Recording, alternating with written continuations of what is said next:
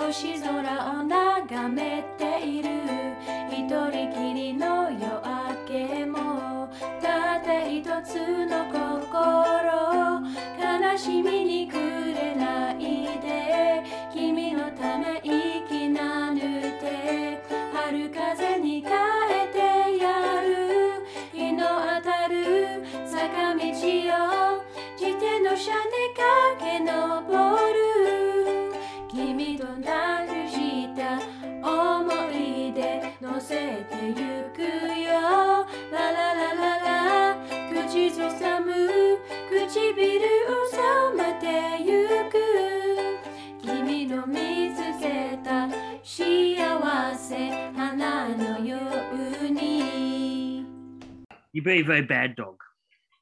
I am a bad dog. I'm a bad dog, Claire Coleman. Hey. Well, Claire, you look like a dog person. I am a dog person. I've always thought. Yeah. Yeah, I am. I don't have a dog, but I'm a dog person. When I was homeless, I had a dog on the streets who slept next to me, a kelpie who slept next to me and scared off all the not very nice people. Nice. Yeah, a girl needs a dog if she's sleeping rough. I think so. Yeah. It's a nice way to start. It's about as rambling as we always are. Yeah. So there's some story right there. And we just answered the question of, my provocation is what would a story look like without a hero? And I think you just told one. Well, yeah. I mean, I think a lot of good stories don't have heroes already. I think it's a story without a protagonist is a more difficult proposition to think of, but a story without a hero is kind of, it's something that we kind of have a common expectation of, especially since it's not unusual for someone else, one person's hero to be someone else's villain. Well, it's referencing that idea that Joseph Campbell idea of that hero's journey that a lot of people have taken on board. Yeah. A lot of the popular psychologists that are being taken up, especially with a lot of sort of young men's groups and forums and populations around the world at the moment, are very much all about those archetypes and the hero's journey, and of people following this hierarchy of stages in their own personalized, individualized hero's journey towards identity. Yeah, and of course the problem with the hero's journey is it's very Eurocentric. Not every culture has the same idea of a hero's journey, and I think it's another case of a failed attempt to universalize something that's essentially European.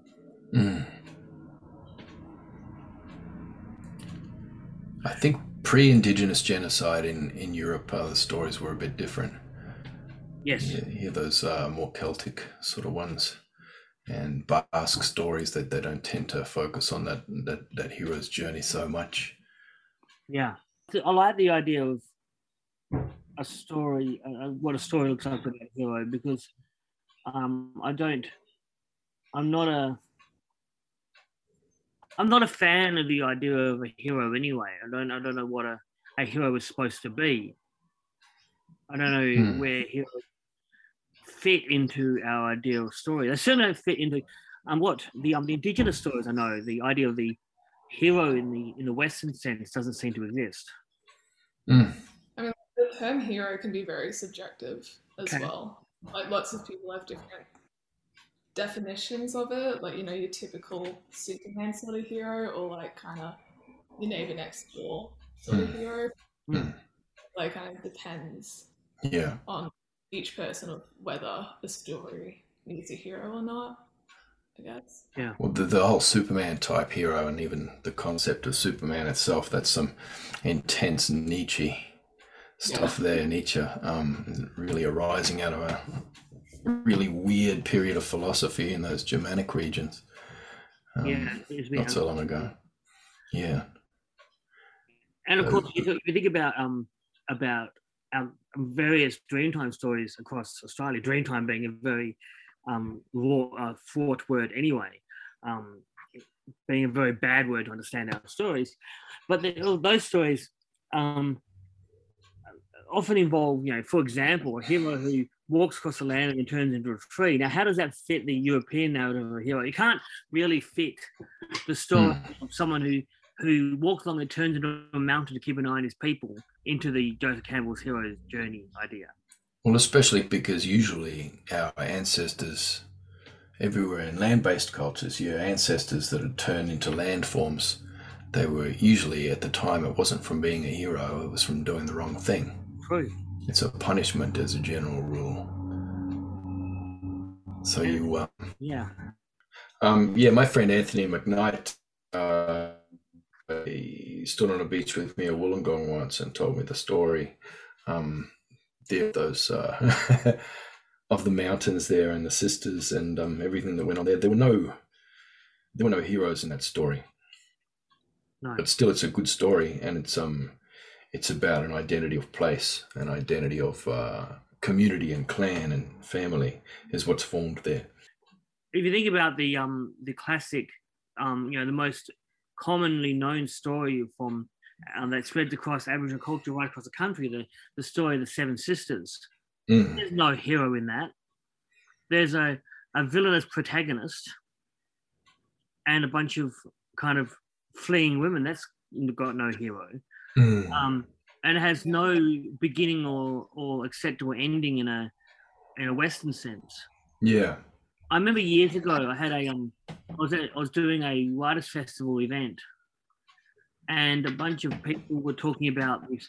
People were talking about Aboriginal story, and some white woman said that she wanted to rewrite the story of the Seven Sisters, but with a happy ending. And she got really offended and really upset. We said, well, firstly, that's not your story, and secondly, what? Why would you even want to do that? Yeah. I don't know. A massage can have a happy ending. Stories don't. Usually, when they're embedded in landscapes like that, that's awful. Yeah, imagine that. There is it is still in motion, that one, because in bigger cycles of time, periodically that last sister returns home. Yes. So that's Pleiades there. Yeah. That's the Pleiades system. The weird thing about that is, in Europe as well, the Pleiades are seven sisters, and Orion is an old man. Yeah. So it's like the Pleiades are the seven sisters, and Orion is an old man. Maybe universal. It makes me wonder how old that story really is. I'm one of the dogs that belongs to those sisters.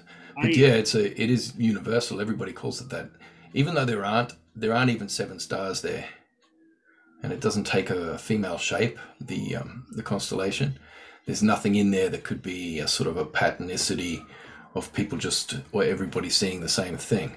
There's nothing there for you, where you could, just pull a story out about seven sisters and the little one always getting left behind for going the wrong way with a man, or a man going the wrong way with her. And there's usually a body of water in that story. It's a pattern you find in every culture. That same story, it's like everybody knows it. What do you think about that, Lily? I mean, I find it very interesting, especially with the no hero, as there's lots of stories that don't have the typical hero, but there's still moral lessons and people can learn from the stories, or the heroes, perceptions of the heroes change over time. You find that in science fiction too. It's really the dominant way that narratives happen in this place. You're gonna need science fiction stories you're into. I'm not really into science fiction that much. I used to read a lot when I was little, but I don't remember a lot of it. Well, you haven't read Terra, Nullius or The Old Lie by Claire Coleman. Well, I just need so I've been busy studying. By the time I didn't have to focus on that. Yeah.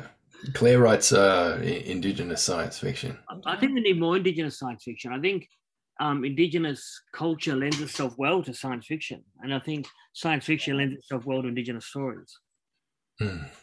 In my stories, like in Terra Nullius, there's no hero, not really. Some people say that the story has got some connections to the the hero's journey, but it's more of a subversion of that idea than utilizing that idea. Yeah, it is. I don't think anybody grows and develops and transforms or anything in that story. Not like this. People are just surviving and having to adapt. But well, that's our story, isn't it? We were talking about old stories. If you think about the new stories in contemporary Aboriginal culture, our stories are stories about whose family survived and how, and whose family didn't survive and how. You think of stories people talking about walking hundreds of kilometers carrying a child to escape a violent settler like station owner. Now those stories are common stories in our historical narrative. So common, in fact, that it's almost become a trope or a cliche to talk about this idea of an Aboriginal person on the run from a settlement. And yet those stories don't have a hero by their nature. They are people trying to get free of a bad situation. That doesn't make them a hero. If you think about even Follow the Rabbit Fence, based on a true story, there's no hero in that book. Except there is, but not in a conventional sense. Yeah, people who do heroic things. Yes. And do admirable things, because people do. But they also do bad things, you know. And the tracker is doing a bad thing. For the right reasons. But he does good things in there too, to sort of subvert his task. And I think that part of the reason there's so much problem in our society now with the idea of a hero is because we also have a problem with the idea of a villain. Because we have problems in narrative at the moment with the idea of somebody doing bad things for bad reasons. Certainly in the history of Australia, in our real true stories, and also in our other stories, when people do bad things, it's always for the best of reasons.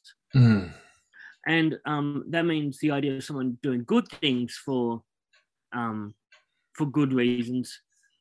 When the kind of so-called hero has got the best of reasons for doing what they do, but the so-called villain also has really good reasons for doing what they're doing. It's hard to draw the line between a hero and a villain. It's more like we've got anti-heroes and anti-villains. That's There was the sort of era of the anti-hero. Yeah. There for a couple of decades, from about the 70s on. But things have changed, especially Lily in those superhero movies. Things have changed now because there's a lot more understanding there for the villain. Also in science fiction, the stormtroopers aren't just these sort of masked things that you can just shoot as many as you like anymore. Those stormtroopers have people inside, and you take off the mask and it's a person who doesn't really want to be there. And it's kind of forced to do that, so you can't just shoot a bunch of stormtroopers without feeling anything anymore. So I guess things have changed somewhat, and they are moving somewhat in the superhero genre, and also in the science fiction way of looking at the world. Is this perhaps any indication of some sort of change or a desire to change in the wider sort of globalizing culture that's currently scabbed over this planet? I feel like there is being a change, really, and more people, depending on who the villain is, people can identify with them, maybe with the motivations and the good reasoning behind their actions, but leads to the villainous behaviors, if you know what I mean. And like you said, people are identifying like stormtroopers as actual people and not just figures, like this emotion and identity that can come with that, along with learning experiences. If you can identify traits of yourself in these characters who aren't considered the hero. You know what I mean? Yeah, I do. Yeah, I really do. So, the Joker is somebody with potentially with learning difficulties and a really bad home life, who has a lot of socioeconomic pressures on his shoulders now. And, it's, you get the backstory. It kind of fits the way that fiction is even seen by publishers now, because the publishers tend to try and encourage people to have relatable villains. And then I think these days when people talk about the process of writing, they talk more about relatable villains and relatable heroes, because relatable heroes are kind of important for the story, but people react negatively to a villain who is just kind of cackling and insane and wants to do bad things. So they rather have a villain with a backstory that's that makes him not a complete and utter bastard. Well, here's something measurable.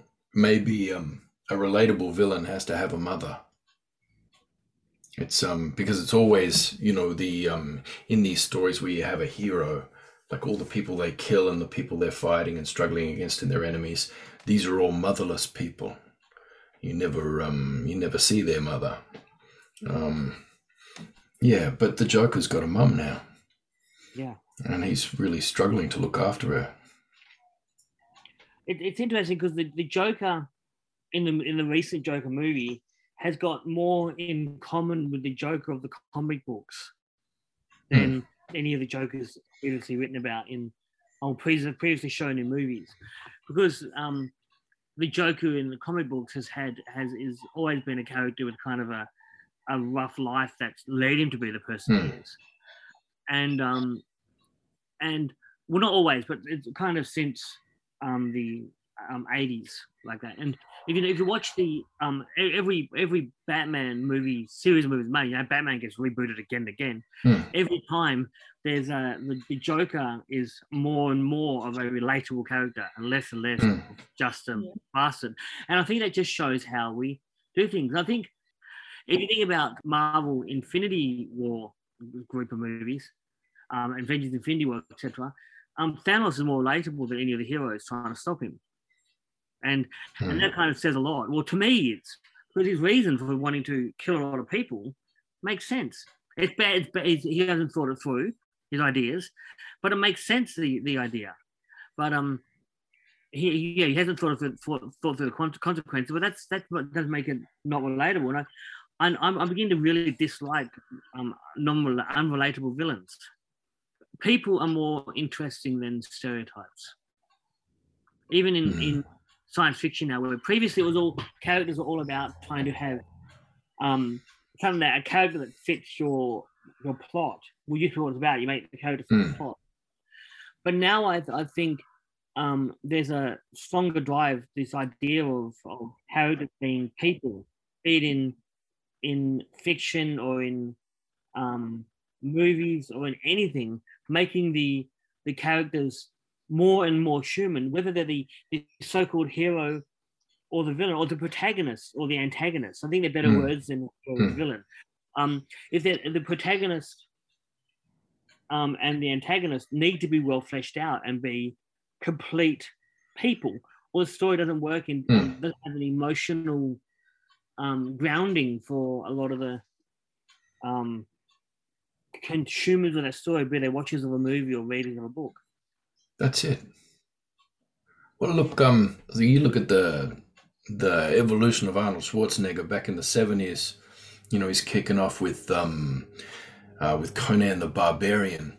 Where he's like, there's this question, what is best in life? And he does Genghis Khan's words. He does a Genghis Khan quote. It's defeat your enemies, drive them before you, and hear the lamentation of the women.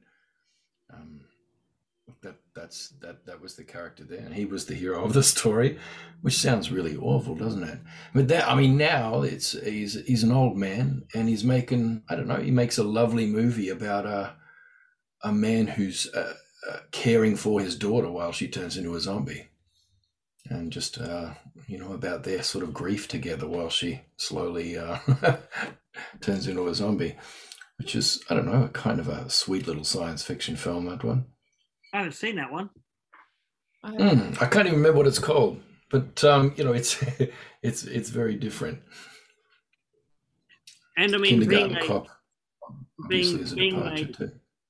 Being a connoisseur of zombie films like I am, even the idea of the zombie film has been slowly changing. Actually, weirdly, is zombie films are getting closer now to what the original zombie film, Night of the Living Dead.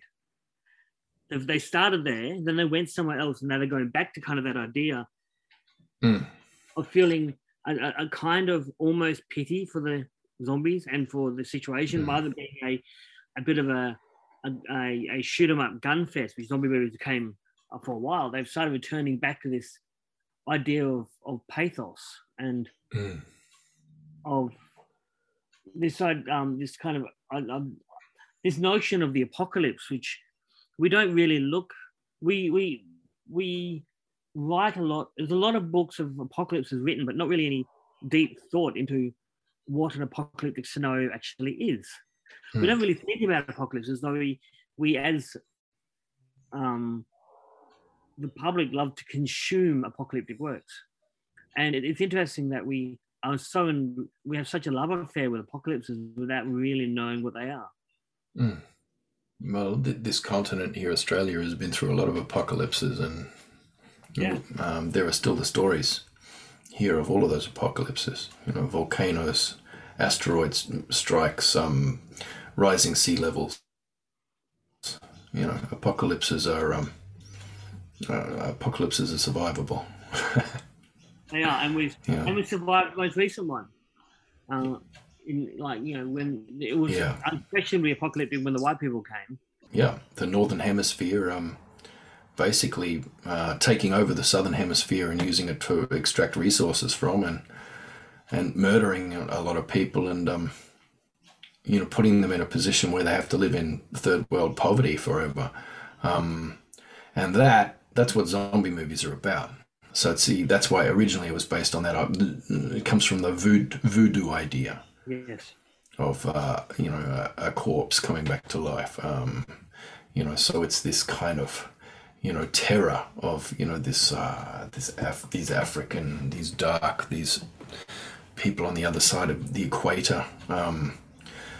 Eventually, who will want to be following all of their resources back and finding them and come to get them, shuffling across the equator, going.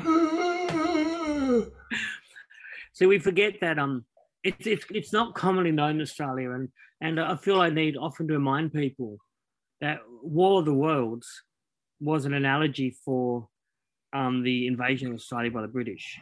It was written explicitly it's like the first alien invasion science fiction novel. It was written explicitly to try and explain why Australia was invaded so easily. That wasn't about the British being better than us, about them having bigger guns. And that's what War of the Worlds is about. And it's kind of known to academia that it's been stated to be about that topic, but it's not known to the public that that's what War of the Worlds is. And I wonder what that corroboree would look like. The chances of anything coming from Mars, anything coming from England, are 1,000,000 to 1. Yeah, I love that you're singing the Jeff Wayne War of the Worlds there, because that's one of my favorite albums ever in history of music. Even though it's prog rock, and I'm not a fan of prog rock as a whole. Talking about apocalypse and kind of colonization. I don't know if you've seen the recent movie Don't Look Up. It's got goes on Netflix. I feel like that goes into that kind of stuff as well, because asteroids gonna destroy the Earth, but major corporations want to use it for its minerals and not save everyone. Kind of people invading Australia and other countries for the resources and not taking into consideration other people and how the consequences of that can put people in third world poverty and you know, the nations, all that stuff, if you know what I mean. I feel like more storytelling today is kind of reflecting like how these events have really affected people, and like the effects of global warming, and how people, like rich people become richer and then the poorer become poorer. Like it's good to show that through, like, even if there's no hero or protagonist in the story, how really storytelling can provide lessons and how it can affect everyone, really, and how we can fix things before it gets too bad. It's interesting to me that the hero's journey in older works of fiction and in older legend mythology is all about overcoming. But over the last 20 years, the kind of subconscious hero's journey within the narrative of our society seems to be about surviving, not winning, just making it through the night. If you think about the change, there's a whole genre of computer games called survival horror, where the idea isn't to win, it's to survive and get out of there. There's a whole genre of movies where the idea is not to succeed against the horror, but just survive, and well, the cliche phrase is make it through the night. That's kind of that's where horror and science fiction and everything seems to have shifted. Not the idea of the hero overcoming, but seeing if anybody is going to survive. And that's what zombies are about. They're not about surviving. They're not about winning, because you can't win a zombie apocalypse. There's only one movie I can think of where they win, which is World War Z, where they win eventually. But generally, you don't win a zombie apocalypse. You just survive it a little bit longer. Yeah. Well, you don't win in late-stage capitalism either. No. You don't win in late-stage capitalism. You just survive for as long as you can. You just make it to your next rent payment.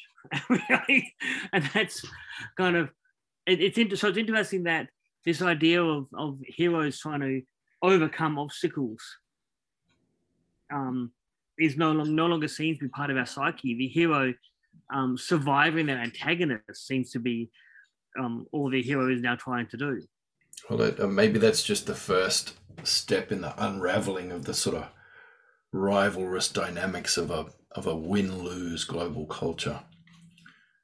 You know, that's the first step, unraveling that. In the end, there can be no winner in a reality that is about interdependent systems that are all connected, and if one falls, then all fall.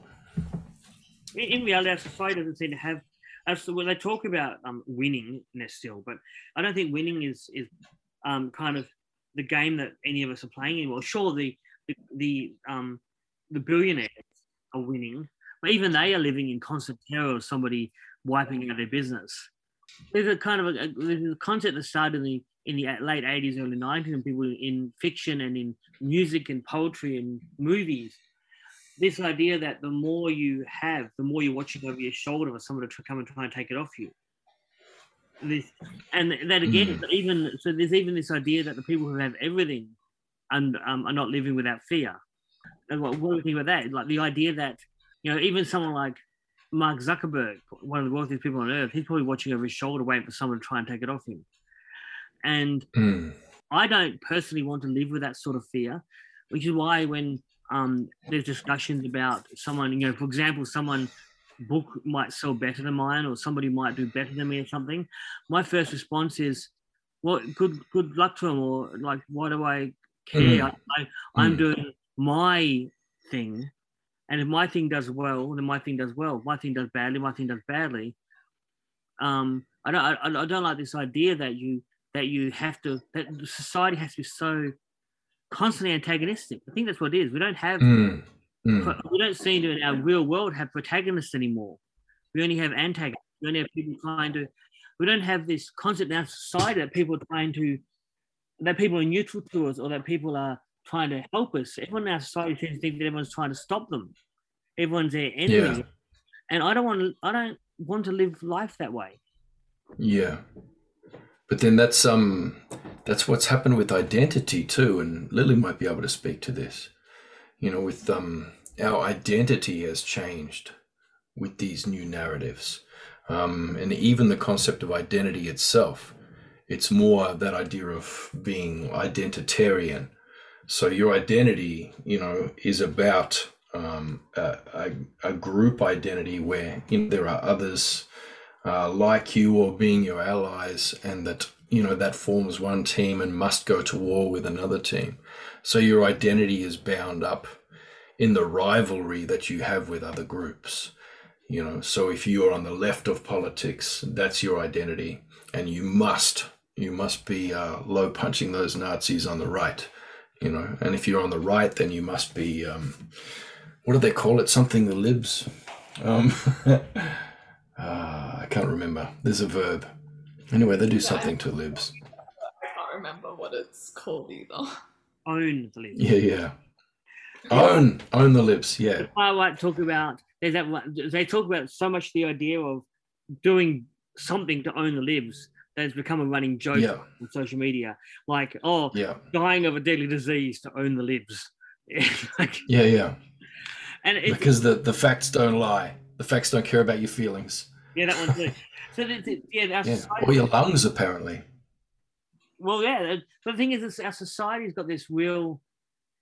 I think the kind of antagonistic, adversarial nature of a lot of our society has spread into our day-to-day lives a little bit too much. And I think a lot of the identity stuff at the moment, it seems to be leading along along this idea that there's a certain amount of pie left for blackfellas to take, and if someone takes some of the pie, then you don't get as much of the pie. I just hate that idea. I hate that sort of adversarial idea. I'd rather make the pie bigger, rather than say, and more blackfellas in my, some people from my point of view would say, more blackfellas writing would mean more people to spread the slice of the pie among. But my attitude is every blackfellow who starts writing is adding to the pie, making the pie bigger. In reality, we're not. If we do it right, we're not competing with each other for the resources of the book sales or whatever. We're competing with the colony. If we do it right, we don't have to fight amongst ourselves. We should be working to create more for everybody, and that's one of the things that really bothers me. We're fighting each other in order to, I don't know, gain the position of protagonist in these sort of murderous narratives. So I mean the narrative that the dominant culture has for marginalized people, for vulnerable people, particularly Indigenous peoples, that main narrative is that you can shine as either as the first of your tribe or the last of your tribe. So she's the first Indigenous science fiction writer. Yeah. Or she's the last of her tribe. She's the last one who can speak her language, and she'll take it to the grave with her. It's but all of those narratives in the end are narratives of death, narratives that are expressing a death wish, a hope for the final solution, for a final annihilation. And I think this is getting a bit dark, Lily. It is. I think, but we'll put it on a kind of bring it up on a more cheery note. There's absolutely no reason why everybody who has gotten through the door into the kind of cultural business landscape. For example, there's no reason why every artist who gets art and art gallery, or every writer who gets published, or every Aboriginal curator, they don't have to go through and close the door and then barricade and say, "No, I'm in here now." I'm a firm believer in, if the door opens a crack, you push your shoulder in, force it open, and pull the whole door off, and let everyone in. In other words, as an artist, I don't want to hold everyone back from entering my market just in case someone better than me. Which is inevitable. Inevitably, no matter how good you are at something, someone will turn up who's better. That's one of the inevitable things you have to face. There always is someone who sells more books or does better art or wins more awards. That's an inevitability. But I don't believe in trying to hold them off. I believe in making space for more people. Because I think in a way, trying to stop people from being involved to make yourself stronger just cheapens yourself. And I don't believe in it, which is one of the reasons that people that get really irritated by the crab bucket metaphor. I'm sure you'll know the crab bucket metaphor, which is when you try and lift a crab out, the other crabs hold on to it and let it leave. And when people talk about the crab bucket metaphor, I say I'm not a crab who gets holding people down when they get lifted out. I'm the crab who's been lifted out and is not trying to not be pulled back, but instead I'm trying to pull people up out of the bucket. You know, if I'm a crab being lifted out of a crab bucket, I want to reach down with my claw and grab the nearest other crab in the hope that when I'm lifted out of the crab, someone else come with me and they hold someone and lift them out of the bucket as well. Let's empty the bucket. Not me. I'm firmly attached to the scrotum of the guy that's carrying the bucket. Just giving it a good squeeze. Drop that bucket. My mob's in there. Like I said, Tyson, you're a bad dog. I am a bad dog. Hey, Lily. So, in the story of your life, yes, what is your identity? So, is your identity based on what the world thinks of you, or what your community thinks of you, or what you think of you? I think it's more or all of those things. What's the order of those things priority for you? It's more what I think I am and what my identity is. I feel like that's very important for everyone because, like, as an Aboriginal woman, that is really my identity and what I kind of express to the world, and then the world and other people can take that and be like, oh yeah, this is Lily, this is what she wants to be known as, and, you know, promote, if you know what I mean.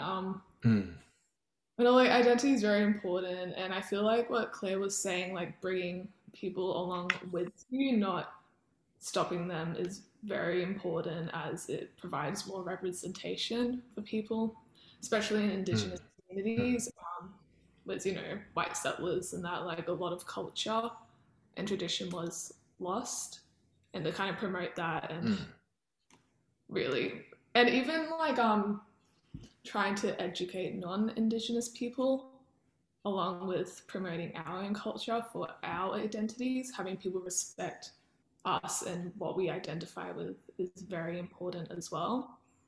So I mean, like, what we identify with is the most important, and then other people, like communities and the world, have to respect that.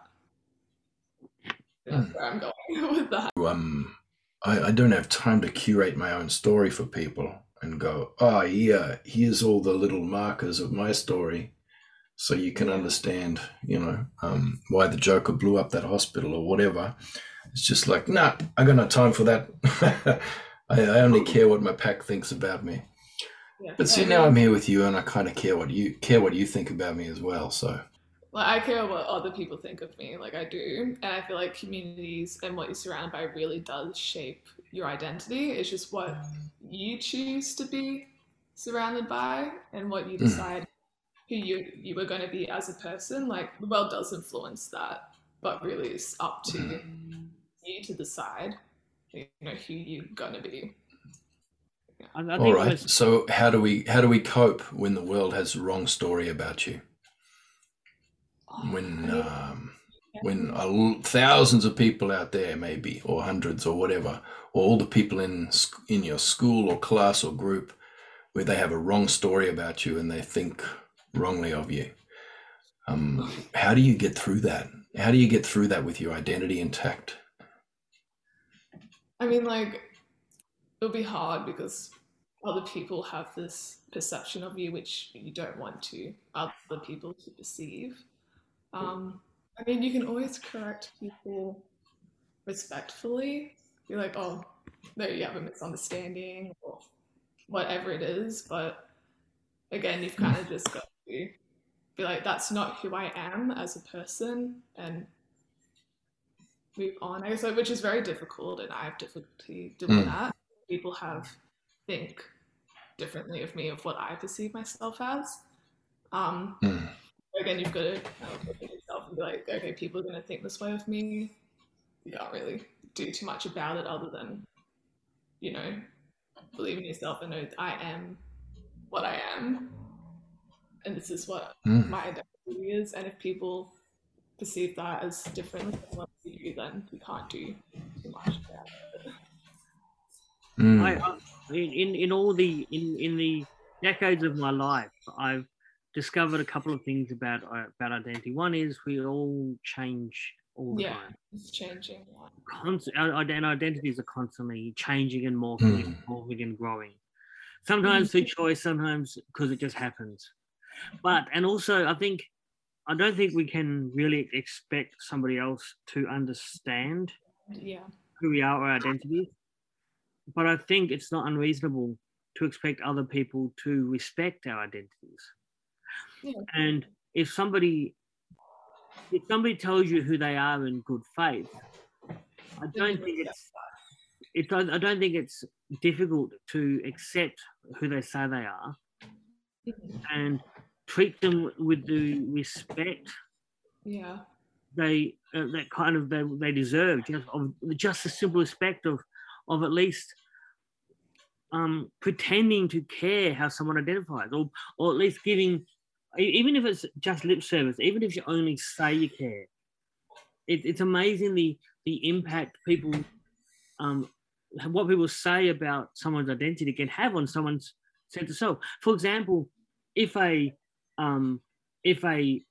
white, completely white-skinned, blue-eyed, blonde person is Aboriginal and tells somebody that identity, if it was done in good faith, if they are actually Aboriginal, if they, I'm not talking about people who fake being Aboriginal, but genuine Aboriginal people who don't look Aboriginal. Yeah. No matter who someone is, it doesn't really cost them anything to respect that. Yeah. It's not. I don't understand. It's respecting what someone says about themselves is actually not difficult. It takes actual energy and effort to disrespect what someone says about themselves. You actually have to be going out of the way to be a bit of a dick to not respect someone's identity. Yeah, I get that all the time with these furries. You know, I keep getting furries coming up to me and saying, I'm a puppy. And I'm like, yeah, good boy. Just like that. You know, it doesn't take much. It's not much of an effort. And conversely, when somebody, as a joke, comes up with a fake identity, like those people on the internet who say that they're attack helicopters, for example, that was a few years ago when men say they identify as an attack helicopter to make a point. Of course, the easiest way to deal with that problem is also respect their identity and remind them that attack helicopters neither speak or can use a typewriter. So it's like, well, you're an attack helicopter, then fine, go be an attack helicopter and get off Twitter. I mean, you really, that's the kind of the only correct response. Say, oh yes, I respect your identity as a helicopter, or I respect your identity as a tree, but really, can trees tweet? Look, you know, I didn't know you were arborophobic, Claire. God damn it. No, I've got some really good tree friends. I'm going to have to call you out on that. I'm going to have to push back on that a little. I talk to trees all the time, and they talk back. But I also pee on trees. So, yeah. Trees need our pee. And trees have evolved to need the pee of many animals, but including humans. And, you know, in these places in the landscape where humans are no longer inhabiting those landscapes, they're in their houses and flushing their pee out into the ocean. There's dieback happening in those places because those trees need to be peed on. So, I encourage everybody, don't hug a tree, pee on a tree. If I could speak cat, I'd be asking the cats what they think of humans flushing their poo down the toilet. I learned years ago that the reason cats bury their poo is because only the dominant cat gets to have their poo on there, to not hide their poo. That's it. But then humans hide their poo as far as you can hide it away. So does that mean they think that? Do cats look at that and think that humans are in fact the least dominant animals in the landscape because we hide our poo in another suburb? And so is that why cats don't mind enslaving humans? Yeah, exactly. Cats have a contract with humans, and the humans did not read the fine print. So they pulled a Swiftie there. They're like the boss of every house. But look, but that's domesticated cats. Here's the thing, undomesticated dogs, so basically wolves, what happens with wolves where they poo in very strategic places. And so you can always tell in places where there are wolves or dingoes or wild dogs, undomesticated canines. You can always find the game trails in relation to their poo, because they poo in the places where the air currents are going to blow and direct the game into certain places. So dogs actually create the game trails and the desire lines that the animals they eat follow, and create it with their poo, because those animals will follow, and so they follow the air currents, but they're designed in a certain way to make sure that along those game trails that the air currents will always be blowing a certain way, and the game trails will follow that, so that the scent will never get to the animals. You'll always be upwind, when you come to that place. It's very clever. I think it's to go off on a bit of a random tangent here. I think it's time as a species that humans dispense with the idea that somehow we domesticated dogs. In reality, and dogs didn't domesticate humans either. In reality, humans and dogs biologically formed what's called a mixed hunting pack, where humans and dogs had a pack working together as equals to increase their hunting success. I think that is how we should be looking at dogs. We didn't domesticate wolves. Wolves one day said, "Hey, these humans are good at hunting. We're good at hunting. Let's work together." I do know this. I do know this fellow who he was looking at something for a Stone Age carving from Europe of a horse, and this was dated to tens of thousands of years before the domestication of the horse. And there were these little marks on the horse, like these little dots in these strange places on the horse. And he decided to try something out. And he went to his own horse and he pressed on his horse in those places. Now, the carving of the horse, the statue of the horse, was standing in a very unusual position. And he found that when he pressed the horses on those pressure points, the horse relaxed and moved itself into that position. Stood there like that. Now, this was before the domestication of the horse. So this would indicate to me that humans for a very long time have had a very close relation with animals pre-domestication. Well, we formed mixed hunting packs with those species. We had mixed hunting packs just before colonization. Our peoples have formed mixed hunting packs with dolphins. Yeah, did it. You could mix a mixed pack with dolphins. With the dolphins would the story says that the dolphin singer would sing a song. The dolphins would drive the fish in. Someone would spear the fish, and the dolphin and the fish trying to escape from the human standing in the water would go back to the dolphin's mouth. So both sides caught more fish that way.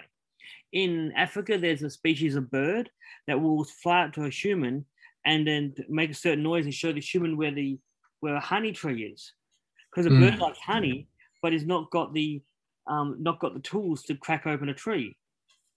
That's how the human where the honey is, and then the human cracks open the trees and shares the honey. So we've been doing this sort of thing with animals. For humans and animals, we've been doing that sort of communication and that sort of working together for far longer than domestication. And I think I personally think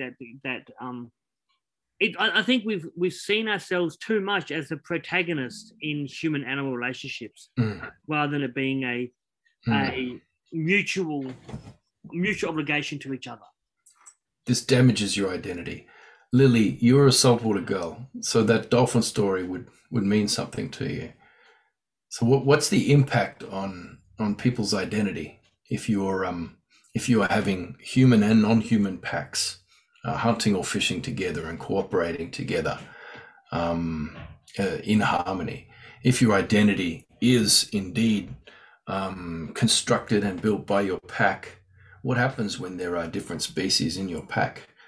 How does that influence your identity, and what's the role of story in that for you as a saltwater gal? Yeah, like, I mean, everyone gets different things out of that, I think. But where I'm going is like it can make you more open-minded, and especially if you're working with different species, like you were saying, helping not only us as humans, but the animals in the natural world as well,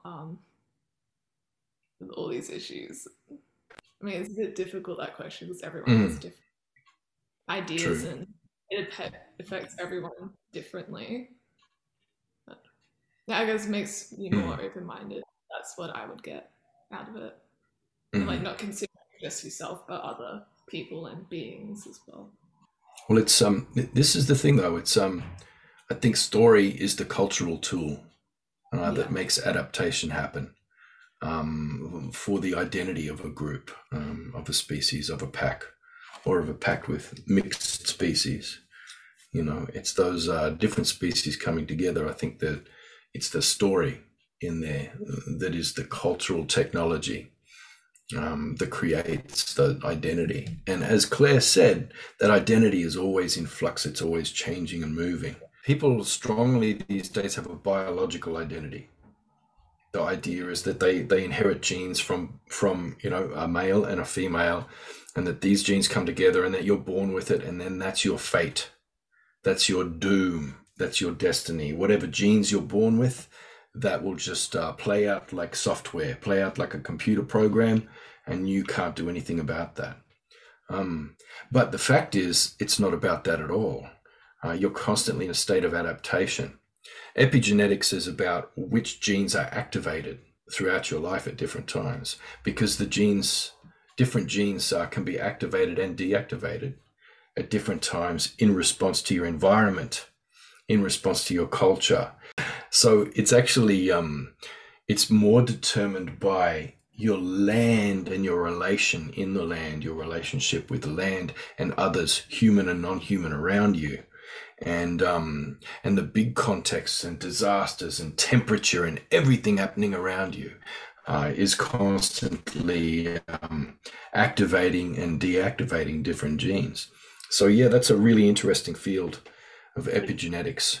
It's nice to know that you're not stuck with what you're born with, that your identity is something that's made for you by, I don't know, science or God or a demon or something before you've even started to live your life. It's nice to know that you have, that your adaptive responses to what's going on around you have some impact on how you express yourself. Your biological identity evolves over time.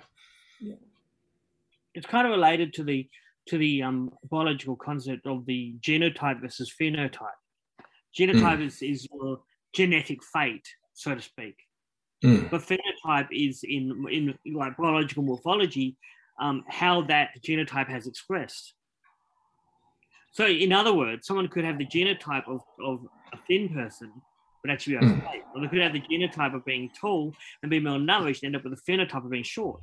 So it's kind of related to that as well, because years ago, people used to believe that your entire existence was linked to your genotype, to your genetics. But at some point, people realized that your genes don't express, like the epigenetic idea. And the difference between your genetics and the epigenetic response of your body to your genetics is the difference between genotype and phenotype. And maybe a lot of people in our society don't understand that there's a difference between genotype and phenotype. You don't always match your genetics at all, not in so many ways. It's funny. I don't know if you've heard of the GPT-3 artificial intelligence application yet, and the latest things that it can do. But basically, you can just use your voice to instruct this AI to write code for you, to make you pretty much anything you like. So you can say, well, make me a video game where I'm in a spaceship going through space, and there's big blue aliens coming at me. It's like, no, scratch that. Make them red aliens. I want red aliens. And it'll do it, and you can see on the side of the screen the code. It's writing code for you, and making you that thing as you speak. Now, if you combine that with CRISPR, now CRISPR is it's pretty much the same thing, but for gene editing. So you could actually go in and edit your genes, or you can create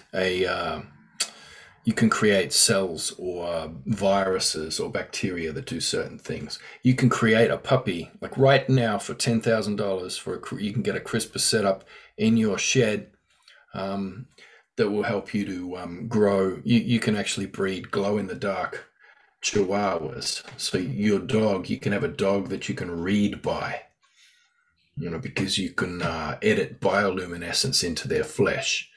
CRISPR is a pretty terrifying thing if you think about all the things that might be done with that. And it makes by any maniac who wants to create a pandemic or anything they want to do. You could do that at the moment. So you imagine if you combine those two technologies, Lily. So if you were standing in front of your GPT-3/CRISPR machine, and you could just talk to it and say, "Hey, Siri, make me ... What would you change about yourself?" I don't know. That concept is very scary. Like, it is, in my opinion. Because like you said, you don't know what to change anything. I don't think so. No, like maybe my intelligence, I can make myself smarter, or better at something. But no, not anything crazy or out of the blue that would significantly impact mankind, which I think some people would do. It would change your identity, though. Yeah. Just having the ability to do that, even if you refuse to do it. Just the existence of such a thing changes your identity. It's kind of related to one of the less thought about paradoxes or concepts in time travel. People talking about going back in time and like, so the idea of saying, "Oh, I wish that this thing had never happened to me." But then everything from that moment would be different to what it is now. If you could edit your own genetics, I think there's a good chance that you don't really want things to be the way you think you want them to be. Like someone who might think they want to be smarter may find out about becoming smarter that they're less happy. Because frankly, I don't know if I know very many super smart people who are happy about it. In the end, I think a lot of super smart people I know are quite miserable about their intelligence or about knowing too much. So I think there's always a risk if you try and edit any part of yourself, be it your personality or your genetics or your history, the chances are you might not like the result. Well, and you can't even begin to understand the knock-on effects of changing your genes, but also the gene pool in that way. So if you're an African living in Africa and you have sickle cell anemia, which is a genetic condition, you might want to edit that out so that you no longer have that illness, that inherited genetic illness that you find through a lot of populations right through Africa. But the problem with that is that in most people, that gene is recessive. And when the gene is recessive for sickle cell anemia, then it makes you pretty much malaria proof. So what would happen then if you edited that gene out? You're not really understanding that then a mosquito will bite you and you will die. But even worse, that if you have children, then basically you're dooming all of your people to die of malaria and not to be able to resist that anymore. So you haven't thought it through. And arguably, no single person or even a government agency or a science lab could ever think through all of those things.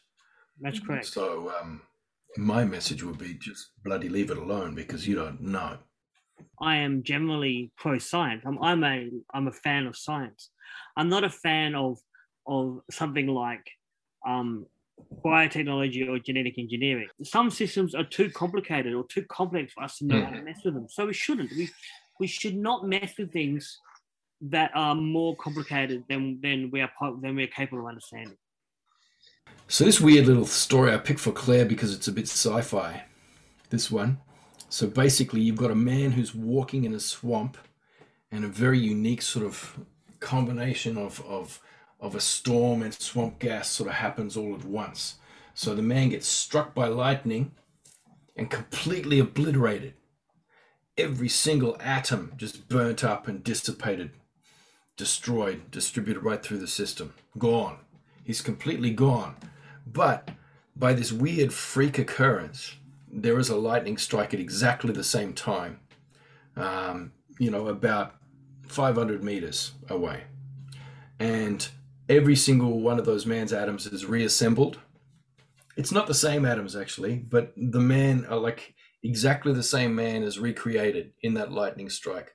It's from different atoms, but he's created back exactly the same way.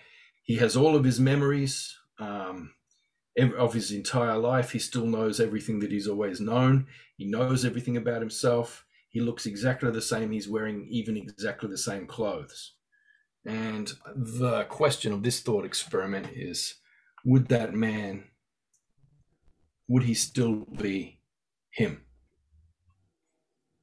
I mean, he might be slightly different. Like, he's the same person, the same form, but that experience would have affected his identity.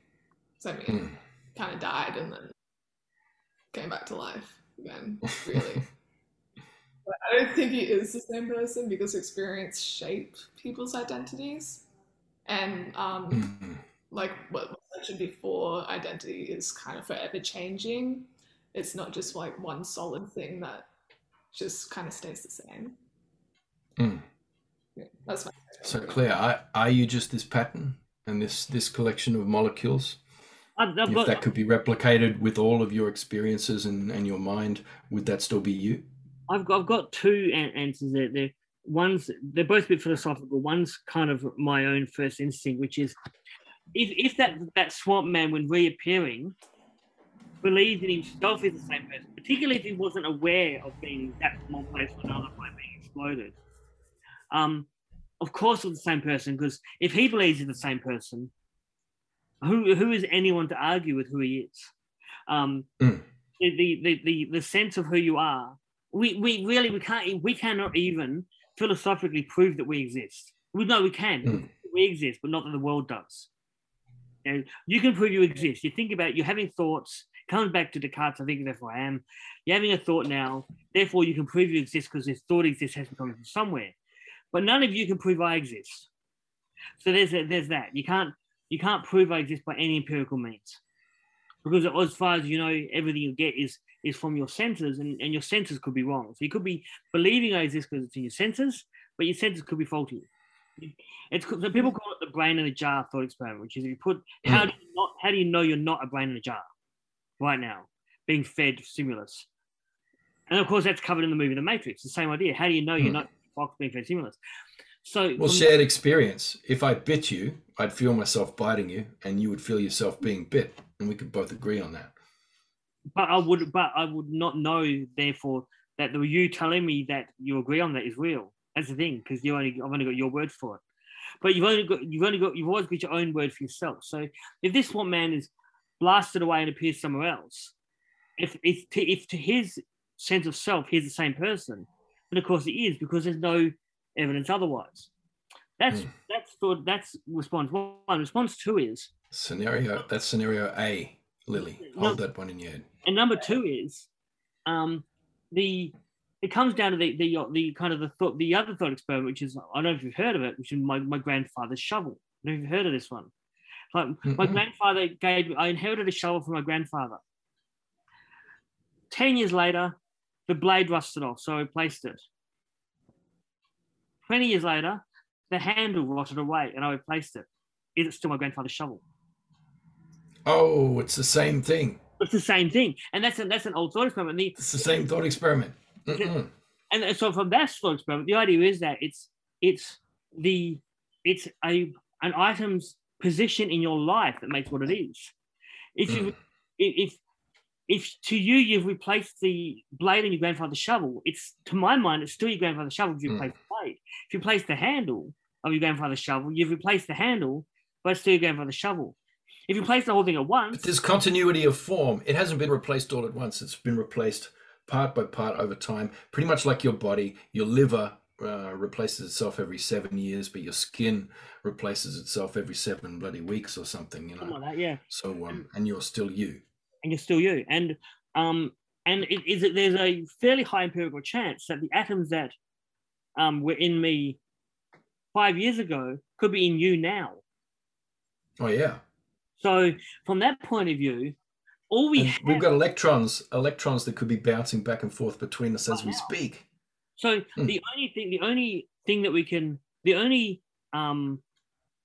we have really is our empirical sense of identity. Really. So from that point of view, of course, if someone is zapped away and then zapped somewhere else with their memories and feelings and personality intact, they must be the same person, because empirically to their internal life, they obviously are. And see, without that story of self, then everything just dissolves into a quantum soup and nothing's real and nothing's true. So you got to draw the line somewhere, and maybe that's a narrative line, and maybe that's why stories are important for identity. Lily, scenario A. It means you don't get to dodge it because, as Claire said, he had no recollection of being struck by the lightning. He was just replicated at that moment and had no memory of that. So the lightning strike did not affect his image of himself or anything. He just kept walking. I mean... So he's unaware that he's been replicated completely and is a completely different set of cells and atoms. And he's unaware that change has happened. Is he still him? Yeah. Like, I mean, he was there for the lightning struck, but he doesn't remember it. So did it actually happen? Or is he like still the same person? Yeah. I mean, if he doesn't remember it, then I guess he might be the same person. It's not part of the story of his life. Yeah. No story, no change to identity, maybe. Yeah. All right, that's scenario A. Now, what about the shovel? The shovel? Ooh, the shovel. That's a hard one because, like, it's been replaced, but, like, over time, it's not, like, the original thing.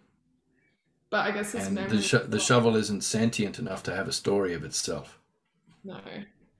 But, like, I guess the man remembers, like, he remembers things, like, all his memories are intact, so, like, that part of himself is still there, just kind of like the atoms and what makes him up as a human has changed, I guess. But he's still in the same form, so it's like... But your grandfather's sweat is no longer in the wood. I know. The blood from his blisters is no longer there.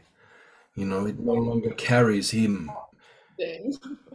I've just replaced the engine and the gearbox in my car. Well, I didn't do it. Someone else did. They replaced the whole engine and the whole gearbox, which is all the running gear of my car has been replaced. It's still the same car. It's still the same rego. Now, if in 10 years' time it rusted out, I replaced the whole body, it'd also still be legally and empirically, to my experience, the same car. Even though it's not, it doesn't have the same engine. To me, it's the same car. I remember this car. It's my car. Now, how many parts can you replace on a car before it's a different car? Herbie Goes Bananas is the movie you have to watch for that. Or read Carrie by Stephen King.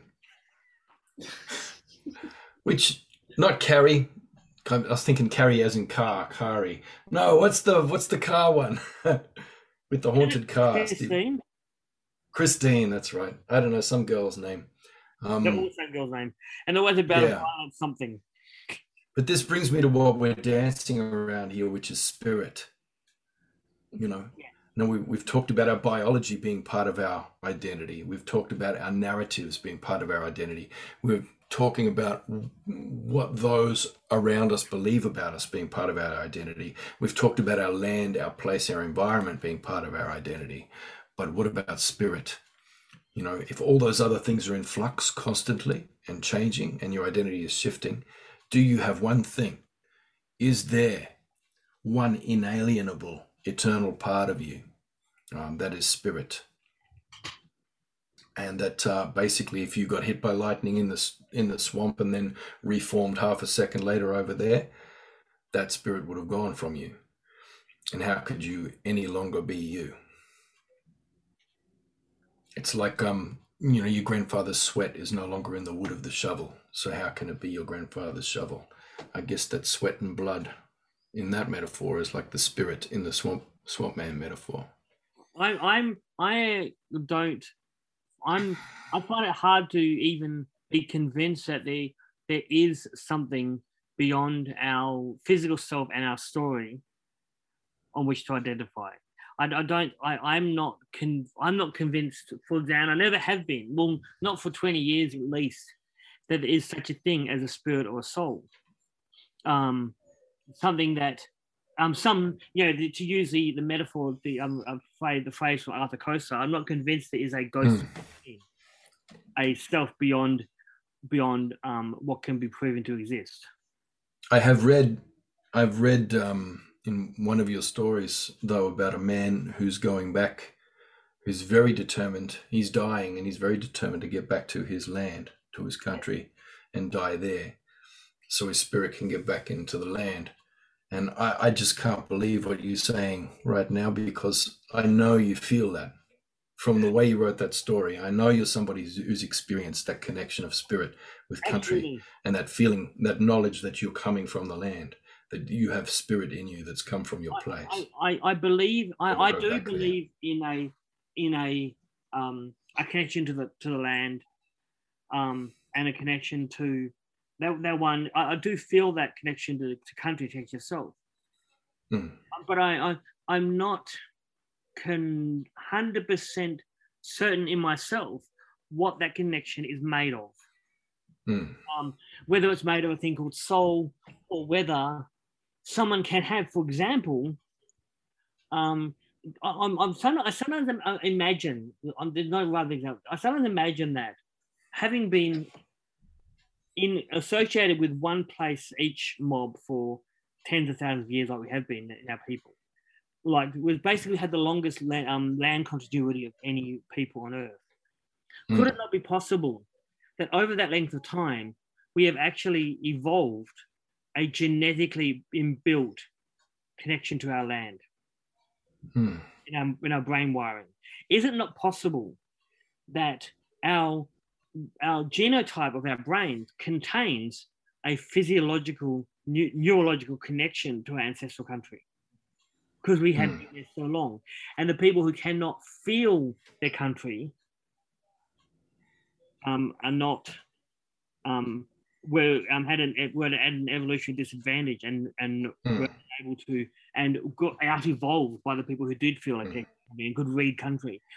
That it could be that. I'm not convinced there's such thing as a soul, but I'm convinced there's such thing as a soul-like thing that might connect us to where we belong. Well, this is the Cartesian split thing between mind and body that's always there. So it's the same as the idea that thought is produced by the biology of your brain and the chemistry of your brain. It's produced from the physical world, and yet thought itself is non-physical. And it's not sure chicken and egg which is producing which. Are thoughts non-local and of spirit or of something that's not tangible and producing a biological or chemical reaction, or is it the other way around? What is the mechanism through which thought and ideas and knowledge translate themselves into the hardware of flesh and rock and sky? And I think that's one of the great unsolved mysteries of the human existence, and may be, in fact, the last unsolvable mystery. Because there is I don't think there's a way to solve it. Well, Lily,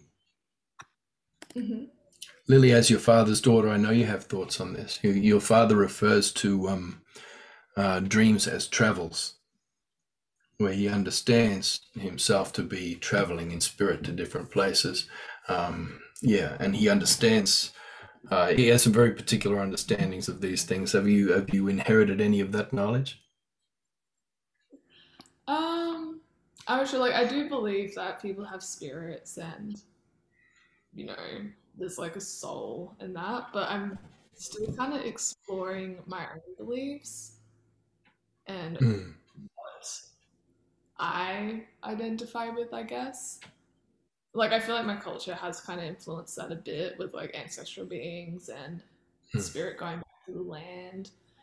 But no, it's very confusing. It is. Yeah. And look, your dad's too much of a gentleman. You know, he should have flogged these ideas into you like they were flogged into me. I tell you, otherwise they just won't go in.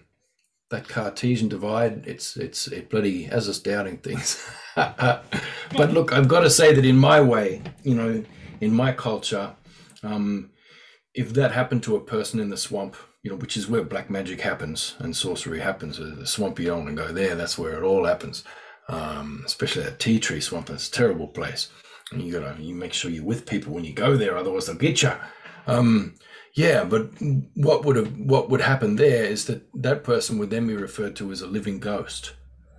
And we have stories about that, warning us that you never go to sacred sites, you never go to story places alone. Because if you're there, something very similar to the swamp man can happen to you, whereby your spirit is captured and it's kept in that place. And then you become what we refer to as a living ghost, which brings us back to the zombie thing again. So you're somebody walking around, you know, and the body is there, but the spirit is not. My first instinct in most things is towards atheism, for the most part. But of course, it's easy to philosophically and empirically dismantle the idea of an all-seeing godlike being in our society. That's easy to use logic to completely dismantle that idea, so long as it doesn't set up. What is harder to dismantle is Indigenous or Aboriginal spirituality and the sense of connection to country, which seems to be unrelated to any idea of an outside godlike entity, and yet seems to have some sort of connection of a spiritual point of view. So I swing wildly between kind of believing in the Aboriginal spiritualism and being a hardline atheist. Swings wildly, sometimes on a basis, because I can't logically ignore this. I can't ignore the sense of connection I have to country. I can't ignore that it's there. And the way I felt when I first went to my ancestral country, I can't ignore that. And, logically, it shouldn't. By the your atheism shouldn't get in the way of that, sis. No, because, it should. You know, atheism is just a refusal to believe in a deity. Yes. You know, that's what it's about. Theism is about believing in a god. A big entity that is all-seeing, omniscient, and, you know, created everything and all that kind of thing. We don't have that in our way, but we do understand that tree is sentient, that tree has spirit, and that, you know, if you are in your spirit, then you can communicate with the spirit of that tree. And you must, because that tree is always communicating with you anyway. That tree is working for you and working on your spirit if you're living near it and around it. It's supporting you and helping you in that way. It's part of that energetic field that just is, you know. So you look at the resonances that happen for strange attractors, whereby patterns are replicated, even if they're not related. So there's a mole in the northern hemisphere. It's exactly identical to a marsupial mole that we have down here, but they evolved completely separately. They do not have a remote ancestor in common, and they look exactly the same, except for the mole that we have here has a pouch. Now that form, that shape has replicated exactly the same design of those two things have come about in different hemispheres, even though they're not related. And there are plenty of things like this in the world, where these forms keep repeating. We understand that there is a pattern in spirit, and that spirit drives the patterning of all things and drives the patterning of our bodies, you know, even our minds, but particularly our communities and our ways of moving in the landscape. This is spirit. And it's measurable, but it's only measurable by its absence. It's like dark energy. You can only measure it when it's not there. I suppose deep down I have no problem with the idea of spirit, but I don't know what spirit is, and I don't think it is something that can be separated from or should be considered as separate from our physical selves, or from our minds or from our story. I think I prefer to see. Well, I think it makes more sense to me to imagine the human experience as a completely integrated thing. We are a thing, we have a mind, we have a story, we have a spirit, and it is all built into the atoms of our bodies. Well, look, there's that other Stephen King story, Pet Cemetery. And I got to tell you, I don't want to be buried in a pet cemetery, like the Ramones song goes. That's where they found out that if you buried pets in a certain place, that the pets would come back to life the next day and come home. But they weren't quite the same. They were a bit doopy and they were kind of mean. And this one guy buried his dead son there, his little kid, little toddler, buried him in the pet cemetery, brought him back to life. And that little one come back all zombie, but fast zombie, killed them all. Yeah. You look out for that one. No more pet cemetery, no more swamp man.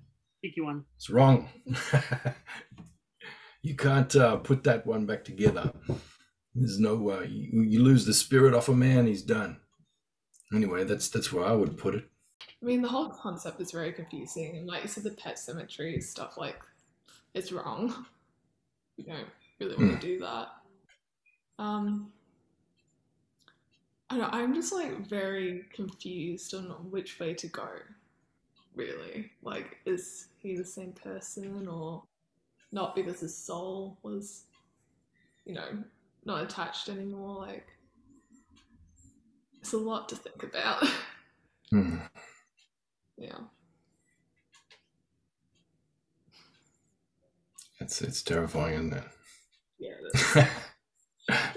To start to consider the idea that you might have a soul and that you could lose it. I was talking to someone the other day who was telling me that his friend was friends with Steve Jobs, and that Steve Jobs told him that he sold his soul to the devil. Wow. Yeah. I think us and if we have a soul, I think it's indivisible from us. Yeah. I don't see it as something. I suppose that makes it easier to not believe in a concept of heaven. If our soul is indivisible from us, when we go, so does our soul, and that in a way is a form of country. If we die on country, our atoms go back to country, and so does our soul. It's because it's indivisible from us. Yeah. Yeah. Well, and it could be argued that matter is spirit. And spirit is matter. Yep.